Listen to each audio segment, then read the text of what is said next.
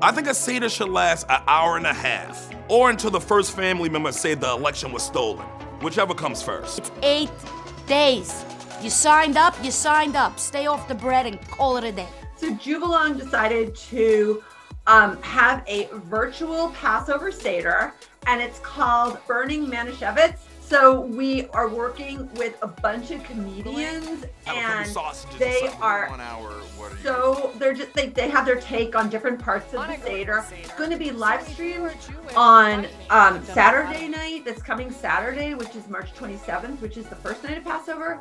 And then again on Sunday, 7 o'clock Eastern time, both times. Seder should be between 1 and 2 hours. Under 1 hour, what are you even doing? Over 2 hours, who are you trying to impress? Jubalong is a website which has resources and media for basically for Jews and for those who love them. And what's so great also about Jubalong, it is free. Like everything is free. It's a gift from Jubalong to you. So feel free to use it and to love it.